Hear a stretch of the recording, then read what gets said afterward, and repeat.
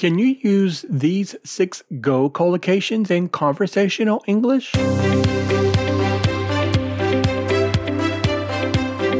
Welcome to Episode 10 for English Language Test Prep Radio, your source for advice to help you maximize your score on the TOEFL, TOEIC, and IELTS exams. In this episode, you learn the English language term subsist and 6 Go collocations.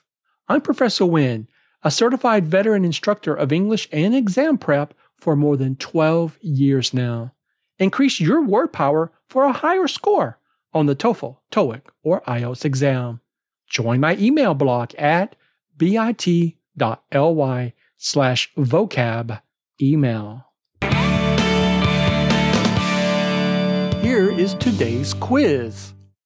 This computer is blank producing sophisticated graphics. A, good for. B, good at. C, good in. D, good on. Get your answer at the end of the podcast. Your lessons today include the English vocabulary term subsist plus your 6 Go collocations. Let's get started. Your English vocabulary term today is subsist. Subsist is a verb that means to maintain life, to remain in existence. Example, rabbits subsist on carrots and lettuce, mainly. Remember to start building your vocabulary as soon as you know you're going to sit the TOEFL, IELTS, or TOEIC exam. And now, let's review the 6 Go collocations, starting with go on a trip, to travel to a destination.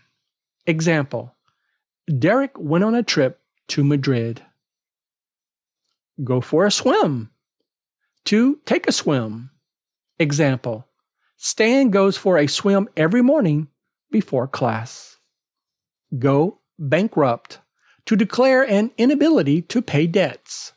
Example, how could Doris go bankrupt? She just went to Las Vegas last month. Go green, to pursue a more energy-efficient, earth-friendly lifestyle. Example, together we can go green to save the planet from climate change. Go for a walk, to take a walk. Example, Grandpa Jones goes for a walk every night after dinner. Go partying, to enjoy a festive time with friends. Example, it doesn't matter, Lou goes partying the night before his final exams.